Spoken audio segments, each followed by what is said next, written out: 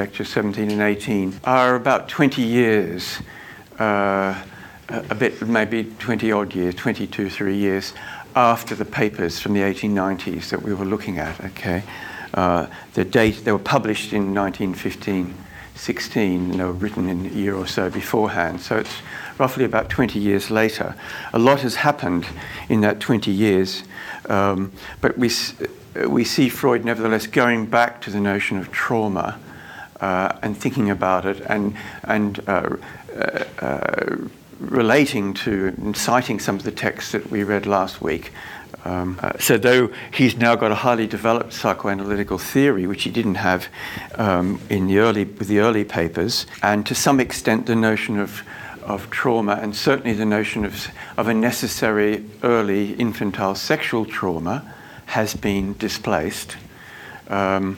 That's not to say that Freud denied that these things took place, but he gave it a different status, as it were, not the central, absolutely necessary cause for all forms of psychopathology. Yes, these things happen from time to time, but he's developed a whole theory of infantile sexuality, which takes the place of, to some extent, broadly speaking, the notion of early infantile sexual seduction stroke abuse.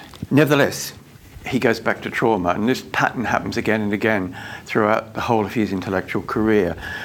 Though he officially abandons the seduction theory, and we looked at that, I sent you that letter he wrote to Wilhelm Fliess, his co-thinker at the time, on September 21st, 1897, in which he says, I don't believe in my theory, I think I've got it wrong. And he gives 4 reasons for why he abandoned it. It nevertheless lives on, as it were, it won't go away. This notion of the traumatic and the puzzle that it, both a practical, clinical, human enigma that it provides, and the theoretical challenge as well that it also poses to him. And even when he doesn't, in his later work, when he doesn't use the word trauma, he's still in a sense struggling with the experiences that get called traumatic, and particularly some of the features that we looked at last week, the question of the time structure of trauma, that puzzling way in which we get this sort of backward and forward movement in time, and the notion of and the kinds of repetition that are involved, just the attempt to understand what is happening when certain things are repeated, unconsciously repeated, compulsively repeated. What is happening here in this form of, how do we understand this form of repetition? Because it characterizes again and again the conditions that people bring to him. It also characterizes what happens in the session between the analyst and the analysand. And he formulates a whole theory about this. Round about the time he wrote these lectures, a theory of transference, that something is being reactivated and repeated in the session between the analyst and the analysand. And we will be looking at that a bit later on in the course. Initially, he sees this as an obstacle and a bother and a distraction, and then he realizes, actually, this is why analysis works, if it does and when it does work, precisely because of this form of repetition. And if we don't get this kind of repetition, then the analysis won't work. Now, all that is thought about and reflected on without the word trauma being used, but it's this, he's basically struggling with the same material and the same issues under slightly different conceptual headings that we saw in last week's papers. So I just want to go over that a little bit, and then, if I've timed this rightly, I want to finish by reading out a sort of anthology of moments or scenes from the Hoffmann tale, novella Mademoiselle de Scudéry, which is an extraordinary text. We'll be looking at another one of his novellas in the same Penguin collection, Tales of Hoffmann, next term as well. And there's something quite uncanny about the way in which Hoffmann anticipates Freud or certain aspects of Freudian thought. Hoffmann was himself very knowledgeable in terms of the psychiatric literature of his period. He was a magistrate in the Prussian judicial and penitential system, but he was also a composer of music, a writer of operas, somebody who produced operas and plays. He has a quite extraordinary career, and I think even a first reading through of Mademoiselle de Scudéry would make clear how strikingly convergent in many ways. I don't want to say identical, but convergent in many ways, that the narrative and the narrative structure of that novella is with some of the issues that Freud addresses, 100 years later. And in particular, that repetition in Hoffmann is bound up with a characteristic of Freud's thought that, I mentioned last week, and which is one of the reasons why psychoanalysis is a form of psychology that is of interest to literary and cultural theorists and critics, etc. And that is the way in which Freud thinks in terms of scenes, okay? In terms of a scenography, taking that term from film theory and applying it to Freud. Freud is a scenographer. He a metteur en scène, to use the French phrase, rather in the almost again certain parallels with Hoffmann's career. So he maps scenes. He detects the presence of a kind of dramatic scenes at work behind the symptoms, and he thinks scenically, and I think that's of great interest to us. We started off thinking about the moment where Freud, as it were, moves into something like psychology, because that's not where he started. He started, as I said, very much trained in the materialist, physicalist tradition that was making, discoveries in leaps and bounds in the late 19th century, particularly mapping the structure of the brain, the cerebral cortex, the spinal column, and the nervous system, and the correlations between different parts of the body, and the emergence of a new science like that of neurology. And the great neurologist of the period was Charcot, whom Freud goes to study with. And he comes away from that brief period he spent in Paris with Charcot, as it were. He didn't give up neurology. He wrote a huge amount of stuff in German that's never been translated into English, precisely on the structure of children's and infants' brains and the forms of brain illness that small children are prone to, etc. But he comes away from Paris committed to initially a very Charcotian vision of something that's increasingly understood in psychological terms.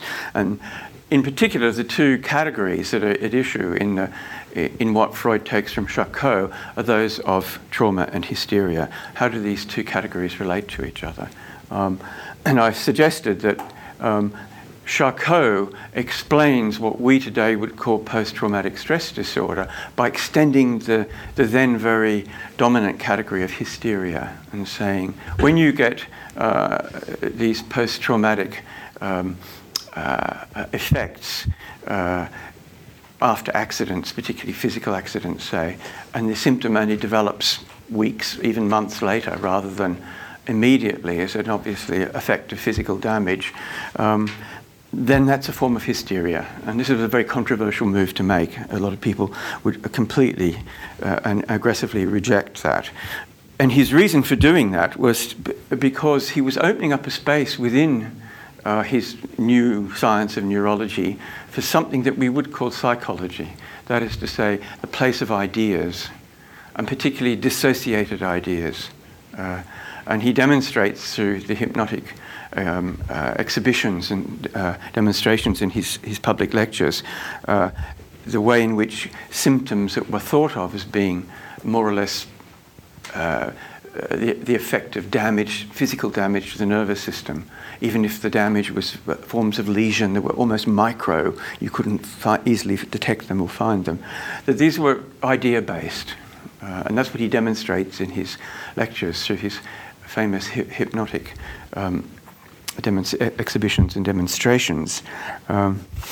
So dissociated ideas which are out of control of the ego, but are still in some sense in the mind, of which the ego is unaware, and which have an effect on the body, particularly in the production of bodily symptoms.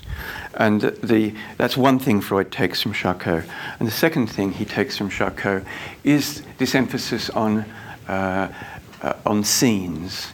In Charcot's, he describes the 4 stages of Charcot's model of the famous hysterical attack in that paper with Breuer that he co-writes with Breuer. And it's that third stage of the development of the hysterical attack, which Charcot calls attitude passionnelle. Freud translates it as something like scenes of passionate movement, where something is being acted out in a delirium. Speeches are often being made, actions are engaged in, etc.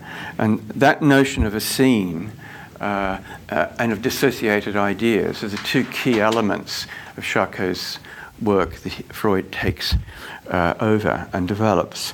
The result is, in a way, he then builds the connection between trauma and hysteria differently from the way Charcot does, where Charcot absorbs the whole realm of post-traumatic accidents and their belated and postponed after effects under the heading of hysteria, because hysteria deals with the production of idiogenic symptoms on the basis of dissociated ideas that affect the body.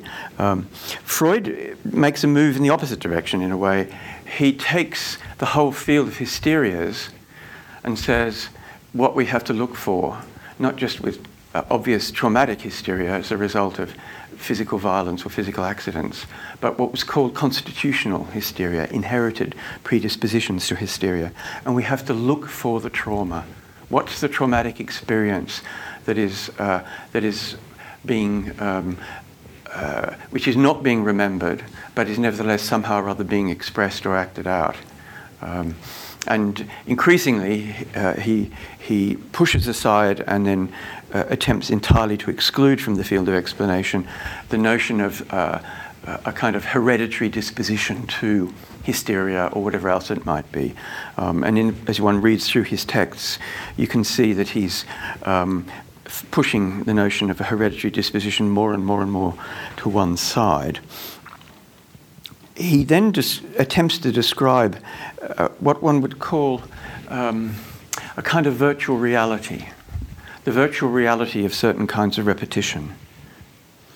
So that when he's looking for the cause behind a symptom, it's not something that is in the remote past that you then have to, as it were, through a purely cognitive effort, try to force yourself to remember. It's rather something that is active in the present now. Okay, it's a present reality of which the subject is unconscious, but nevertheless the subject is caught up in this event, this action in the present. So there's something in the present that becomes active in certain moments. And it's puzzling to try and understand what status to give to this. I gave you that letter, and I commented on it in the lecture last week, where it's the most elaborate description that I've read in some ways, though it's not exactly analysed, but he draws an inference from it, of the young woman who comes into analysis and gives him a memory of something that she saw as a small child. She goes into a darkened room, and there is her mother, and her mother's acting out in this very strange way. And she notices certain things about her mother's behaviour, and she's clearly being haunted by this strange scene as her mother calls out and cries out, and she's by herself in a darkened room. And she describes in a very detailed way the mother's physical postures and gestures, which she never understood.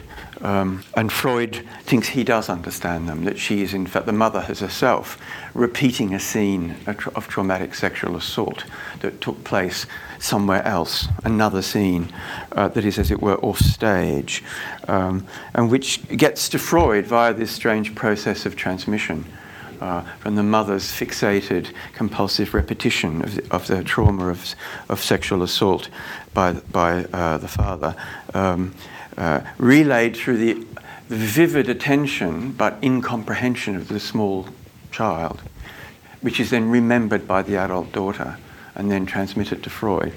And it's that structure of postponement or deferral or transmission of a scene and in which the person transmitting it has no direct awareness of what it is they're transmitting, I think, that is really very striking. And one gets that sense of a palimpsest, of one thing, a scene, written over or imposed upon another one, etc. And that's what we were looking at in the seminars last week when we looked at the various case studies of Katerina and Miss Lucy and Emma. So something is being repeated, and it's bound up with affect or feeling. As Freud says, recollection without affect has no effect. It's bound up with what I'm tempted to call a sort of toxic afterlife of intense feelings. And so the strange way in which certain scenes repeat and live on outside the conscious memory of the subject is bound up with the intensity of certain affects. And indeed, the definition of trauma as it shifts from a discourse of physical medicine to psychological medicine, as it were, is about the swamping, the overwhelming of the subject by certain intense excitations and intense feelings that have taken the subject by surprise, taken them off guard. It's something they were not expecting. And Freud later on makes a distinction, a text we'll be looking at next term, between three different but often confused mental conditions or states: fear, anxiety, and fright. He says fear is fear of a specific object. You know what you're frightened of. Anxiety is highly mobile. It may attach itself to a range of different objects, but you know there's something frightening, worrying, whatever it might be. Okay, but it's not attached to a fixed object. It's the mobility of anxiety which can travel from object to object to object. But at least the person who's feeling anxious is alerted to a danger, even if they don't know what it is. Okay, fright. The third condition Freud talks about is something that's the result of being taken by surprise, where you weren't expecting something, and your defences and your guard is not operating or is being dropped, and therefore you are unable psychologically to fend off or prepare yourself for whatever the overwhelming event might be. So fright and the unpreparedness of the subject are conditions for this kind of repetition that will kick in at a later point. The other key element, and it takes Freud a while to see quite how central it is the notion of defense. So it's not just a question of an intense swamping or overwhelming of the subject psychologically, but the way in which the subject attempts to cope with that. And it's usually a panic reaction that it seeks to block it out, to push it out of consciousness. And this particular form of defense Freud calls repression. And he sees it as being a pathological defense mechanism initially. It's what people do in certain traumatic situations when they can't cope. And they're unprepared for what's hit them. So a breaking into and a breaking open of psychological boundaries, just as physical trauma, going back to the Greek word for wound or some a rupture or breaking of the body's boundaries and surfaces. So psychical trauma is this swamping, an invasion of the subject by fear, anxiety, and a set of intense feelings attached to some danger or threat. But it's the question of how that is processed or not processed that determines the production of a symptom. And Freud increasingly becomes aware that it's not just a question of finding the trauma, but of trying to reconstruct the defense that was brought into play against that overwhelming trauma. And gradually, the model develops both in terms of the time structure of the process, the realization that it's unlike physical trauma, where it's the violent impact in a single moment on the body, with the kind of psychical trauma that he's engaged with. It's a question of an interaction between different events. Initially, he assumes that the moment in which the symptom first appeared must be the causal moment. But he very quickly becomes aware, because of the incongruity or disproportion between the circumstances that the person comes to remember as the first time the symptom appeared and the symptom itself, that there's something missing, there's something else. And increasingly he is pushed further and further back into the history of the individual. So the moment that seemed to be the traumatic moment, the moment where the symptom first appeared, is actually the end, is, as it were, the beginning of a process of discovery.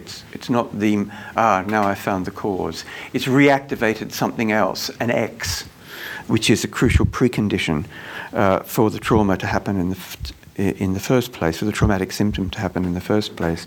So gradually, the time structure of the explanation gets more and more complex as scene behind scene behind scene gradually is discovered and worked through, as it were. So a particular kind of temporality, which is not just the sort of forward movement following the arrow of time into the future, but as well as deferral and postponement, there is also the sort of regression and reactivation of something in the past, in the present, under certain conditions. Now, at the end of that early paper with Breuer, he ends up saying, the title of the paper is On the Psychical Mechanism of Hysterical Symptoms. I think we can now understand how these symptoms are produced, but I can't stop them. Just as the case with Miss Lucia, he works through this smell she has tormented by when she can't smell anything else because of her nasal condition, but she's tormented by the smell of burnt pudding. And then he works through a set of associations and memories around that, and she goes away, and then she comes back sometime later and says, well, I've got another smell now, and then that has to be worked through. And the end of that paper is a kind of rather rueful statement that, I could read it out. There's a limit to what I can explain. He says he thinks he's worked out how these symptoms are formed.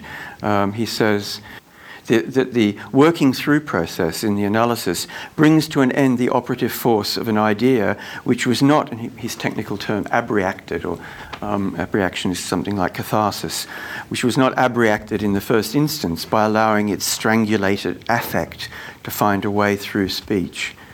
And it subjects this affect to associative correction by introducing it into normal consciousness or removing it through the physician's suggestion, etc. Okay, he thinks he understands that, but then he says, in our opinion, the therapeutic advantages of this procedure are considerable. It is, of course, true that we do not cure hysteria, insofar as it is a matter of disposition. We can do nothing against the recurrence of hypnoid states. Our procedure cannot prevent the phenomena which have been so laboriously removed from being replaced by fresh ones. So he's got so far, but there's some underlying condition, and at this point, maybe it's hereditary. He's more and more skeptical about that. So there's this other thing, this X, that has to be described and explored. Now, in the 1896 paper we looked at, the further remarks, which ends up with the story of the paranoid woman, he thinks he's got it. He goes through this period and thinking, what it is this an experience of sexual seduction or even aggressive or violent abuse in a very early pre-puberty period. And that's the X. That's what he thinks. That's what it is. It's not hereditary at all. Not heredity at all. It's this very, very early violent sexual inscription of the asexual infant or young child's body that is the earliest precondition, and that takes the place of heredity. And it's a partial solution, and he can never quite be sure that he's right. I gave you a letter to Felice in which, at the moment in September 97, where he says, I don't think I believe this anymore. There are all these reasons why, and he lists 4 reasons that analyses that he thought were coming to a conclusion suddenly seem inconclusive because they keep discovering more and more material, and the symptoms keep coming back. So where he thought he'd had a clinical success, and then the patient comes back and and there's another cycle of symptom production. There's also, and this is more puzzling. He says it's always the question of the father. Not excluding my own, because of course he's involved in a self-analysis at this point. So there's the question of the father as the sexual agent, and he's saying, could this be possible? He says, the unexpected frequency of hysteria with precisely the same conditions prevailing in each case, whereas surely such widespread perversions against children are not probable. So, and he makes a kind of epidemiological inference. If we have a population of hysterics, which is X percentage of the general population, people who turn up with hysterical symptoms, etc., then there must have been an even larger percentage of people who have been subjected to that kind of early sexual assault, in effect, because it's not just that causes the symptom, but the defensive blockage and processing and failure to process the initial experience. Some people process it and actually remember it, and it may cause disturbing distress and disturbing feelings, sometimes for the rest of their lives. But it's something they have consciously addressed. Whereas hysteria is bound up with this moment of not knowing, of acting out and not knowing. And we saw that, didn't we, with the Katerina case, which is the simplest case. Right? The moment she looks through the window and she sees what is in effect her father, and maybe her cousin or maybe her sister Francesca lying together on a bed, and she has a hysterical attack, breathlessness, suffocation, and then violent vomiting. And when Freud says, "Well, what are you disgusted at?" She says, "I don't know. I couldn't see anything." So she has a violent reaction to something that completely escapes her conscious perception and understanding. So the hysterical symptom or attack and not knowing are like two sides of the same coin. It's the specificity of hysteria, in which something is, in the term he uses again and again, that's specific to hysteria is conversion, hysterical conversion. Whatever it is acted out through the production of bodily symptoms, and the subject doesn't know and can't tell you what it is that they're reacting to, but they're violently reacting through the body. So there must have been an even larger population of people who have been subjected to this, right? Who don't produce hysterical symptoms. Could that be possible?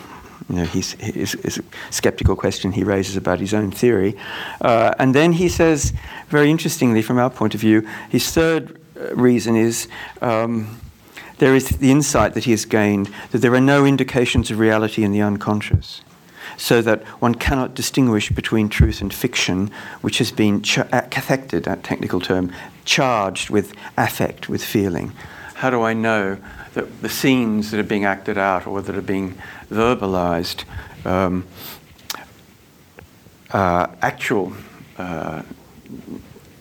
accurate reproductions of an event that took place, or are they fantasy? Are they fictions that are charged with intense feeling? that sexual fantasy invariably seizes upon the theme of the parents. How do I know? How do I know what status to give these scenes that are being acted out? And his fourth objection to his own theory is the consideration that in the most deep-reaching psychosis, the unconscious memory does not break through, so that the secret of childhood experiences is not disclosed, even in the most confused delirium.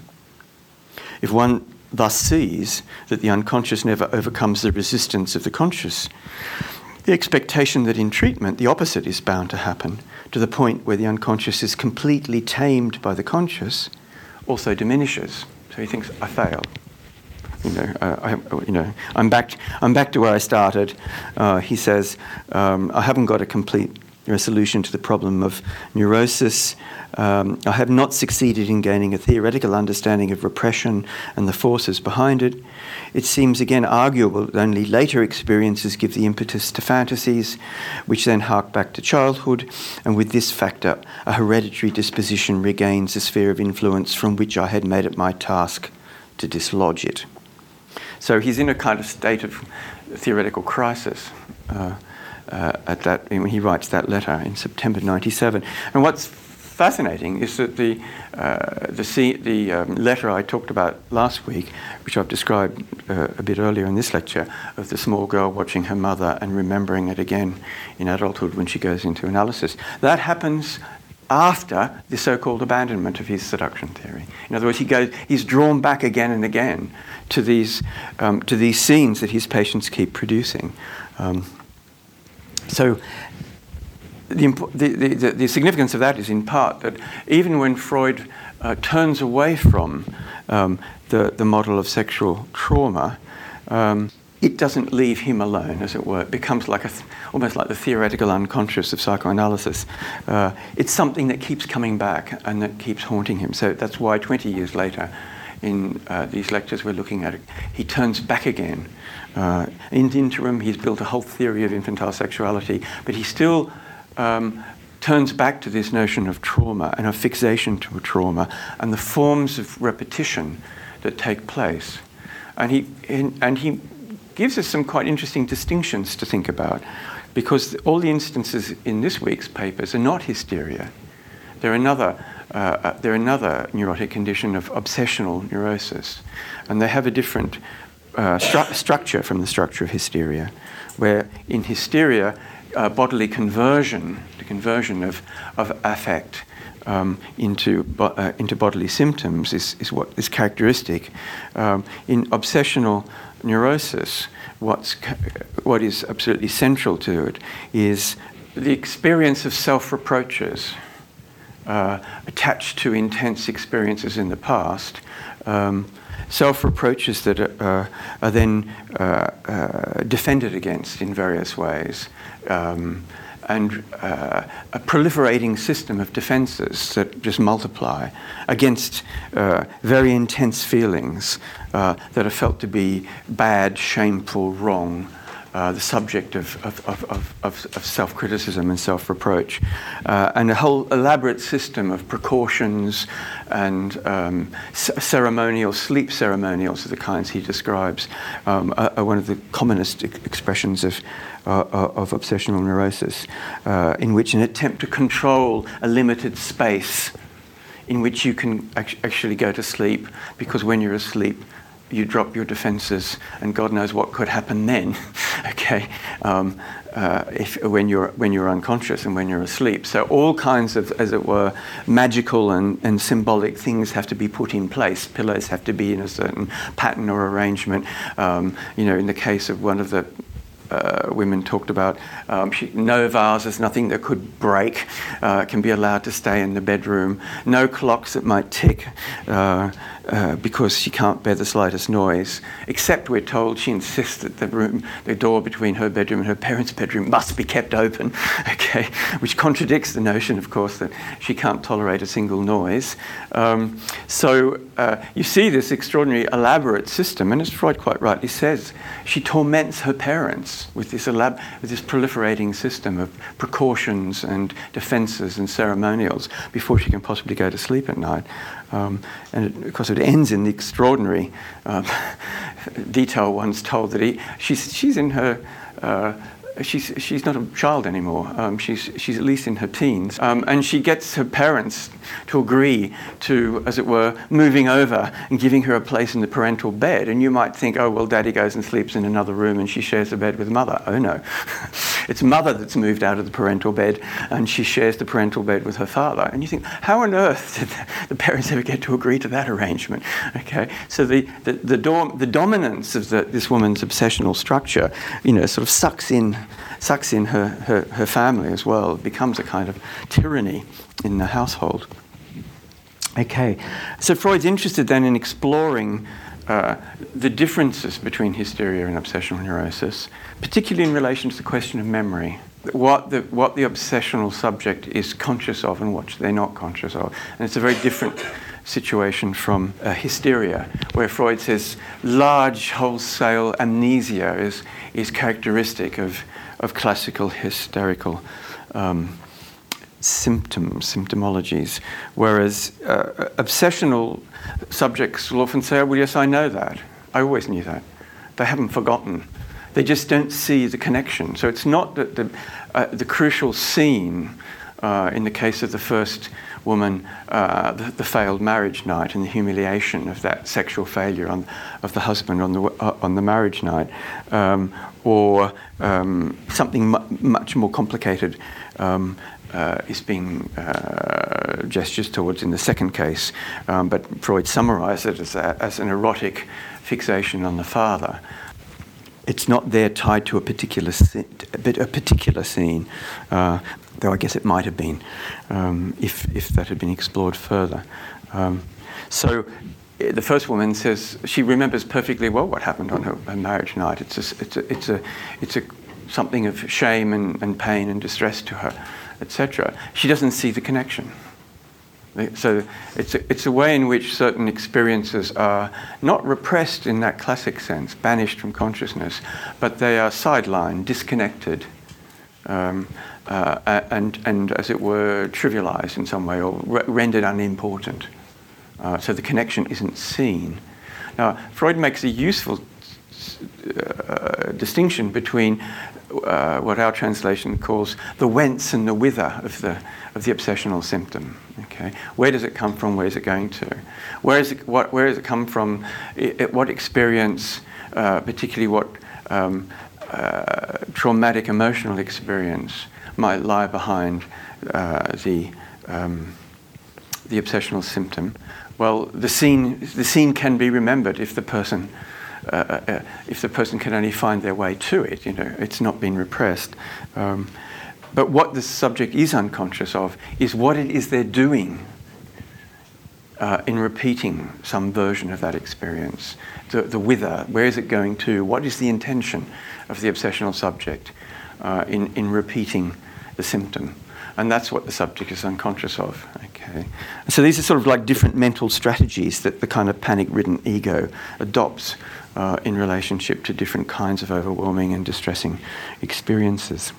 Now I'm going to move on to Hoffman, draw your attention to certain scenes or moments in this very complex, almost Baroque narrative structure that Hoffman has produced for his great novella.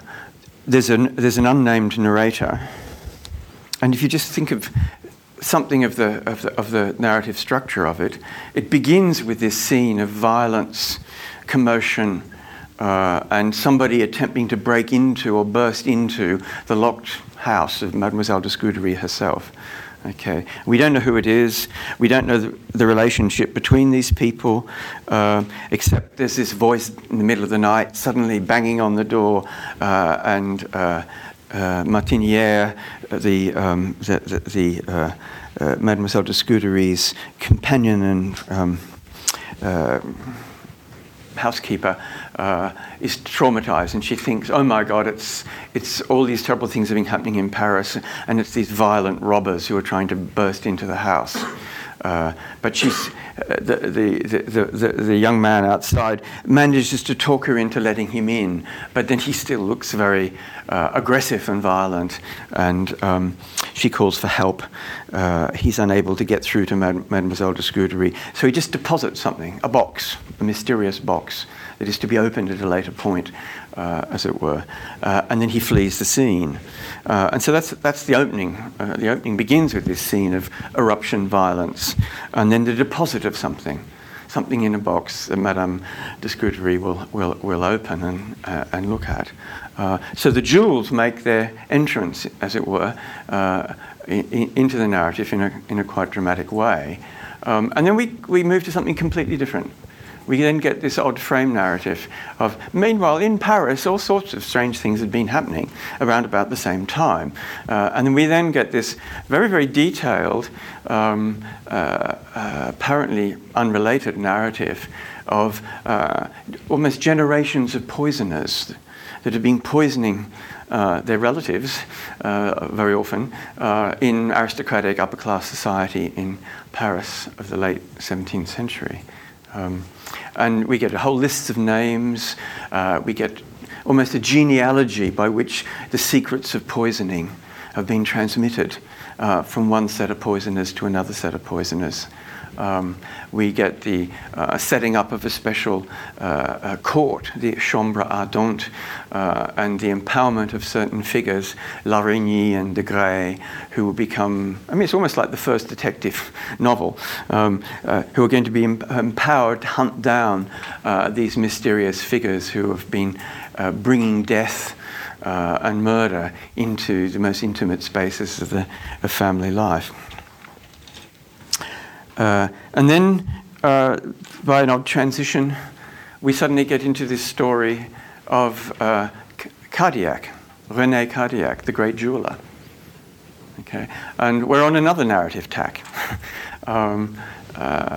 So this is odd sideways segueing movement, and we then get the account of the jewels that were in the box, the message that came with them, and an account of another set of events that have been taking place of spectacular murders and robbery of jewelry. Okay, now if I've got time, what I want to do is just read out three scenes that through this quite complex narrative are woven in. Now the first one is on page 26 of the Penguin narrative, and it's around the question of jewelry, because it all turns around jewelry, and the jewels circulate between different people, and the meaning of what the jewels might and the affective burden that they might carry can only be, as it were, worked out by thinking about in what circumstances do these jewels circulate, how do they function. So the bottom of page 25 going on to 26, we get one of these segues. Trouble of another sort now appeared to spread fresh consternation in Paris. A gang of thieves appeared to have set themselves the task of acquiring all the jewellery in Paris, and they were not hesitating to commit murder in pursuit of this aim. Those fortunate enough to escape with their life deposed that a blow from a fist had knocked them down, and that when they came round they found they had been robbed and were in a place quite different from where they had received the blow.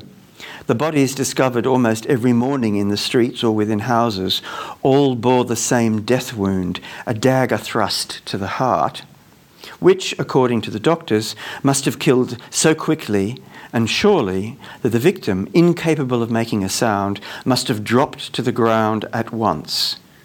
In the voluptuous court of Louis XIV, there were many who, entangled in some amorous intrigue, crept to their mistress in the night, often bearing a rich gift. But often, too, the lover failed to reach the house where he anticipated enjoyment. Sometimes he fell on the threshold, sometimes even before his mistress's door, who, horror-stricken, found his body in the morning. Okay, so that's quite a dramatic scene. Okay, the body of the male lover found outside the mistress's door, and the jewels missing. Okay, again and again, it's a repeated discovery that happens.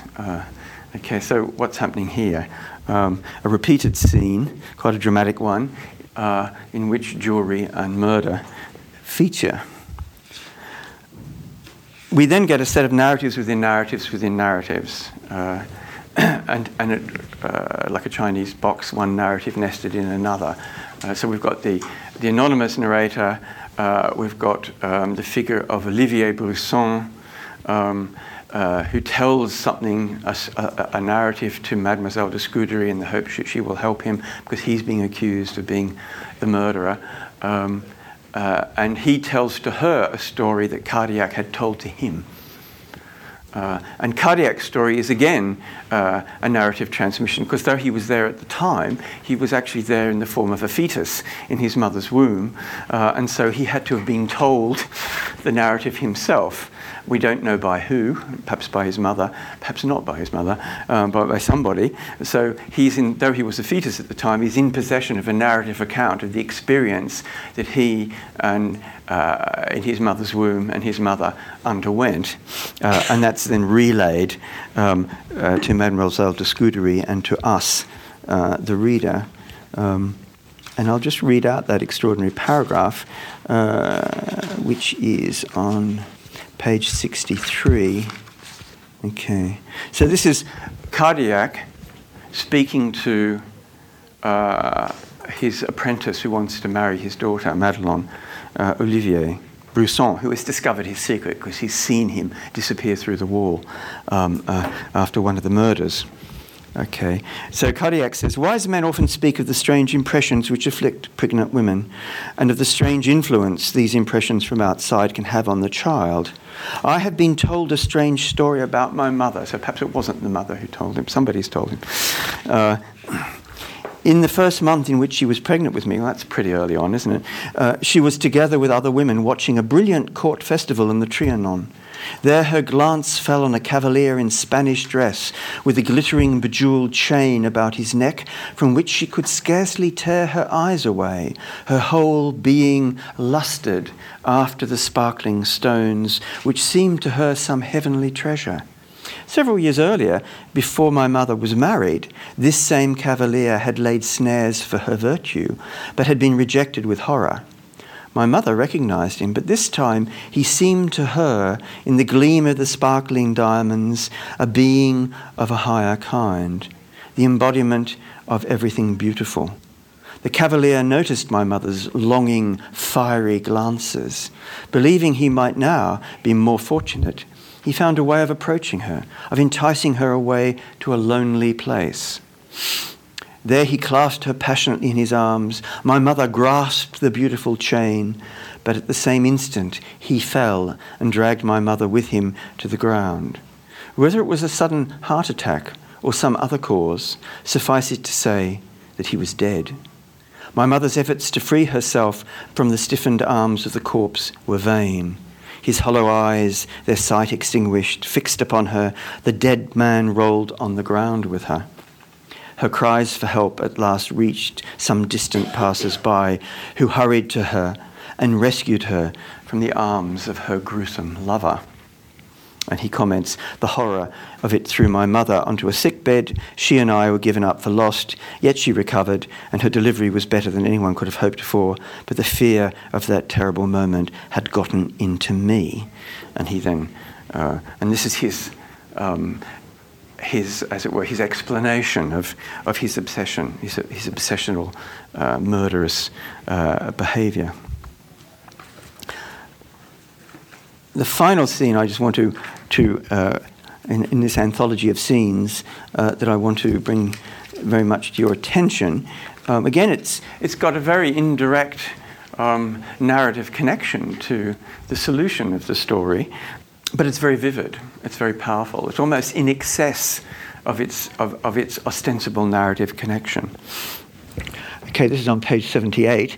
And it's all about how the king won't talk is so angry and upset about this whole question of cardiac and Olivier Brousson, and, etc., that he won't even discuss it with anybody. So it's impossible to get him to make an appeal to him, which is what she wants to do. And so we're told, after lengthy meditation, Mademoiselle de Scudéry came to a decision and put it quickly into execution. She clad herself in a black dress of heavy silk, adorned herself with Cardiac's jewels, draped a long black veil over her shoulders, and appeared in this fashion in the apartments of Madame Maintenon at the hour when the king was present there. The noble figure of the worthy lady in this solemn garb possessed a majesty calculated to awaken awe, even in those idle people used to drifting aimlessly in anterooms. Everyone stepped aside, and as she entered, even the king stood up, amazed, and came towards her. The diamonds of the necklace and bracelets flashed before his eyes, and he cried, "By heaven, that is Cardiac's jewelry." Then turning to Madame Maintenon with a smile, he added, "Look, Madame Marquise, how our beautiful bride grieves for her bridegroom." "Nay, gracious lord," Mademoiselle de Scudéry said, as if continuing the joke, "how would it become a grief-stricken bride to bejewel herself so magnificently? No, I have severed all connection with that goldsmith, and would think no more of him, did not the horrible sight of his body, borne past me, appear from time to time before my eyes." Okay, so another rather extraordinarily graphic scene.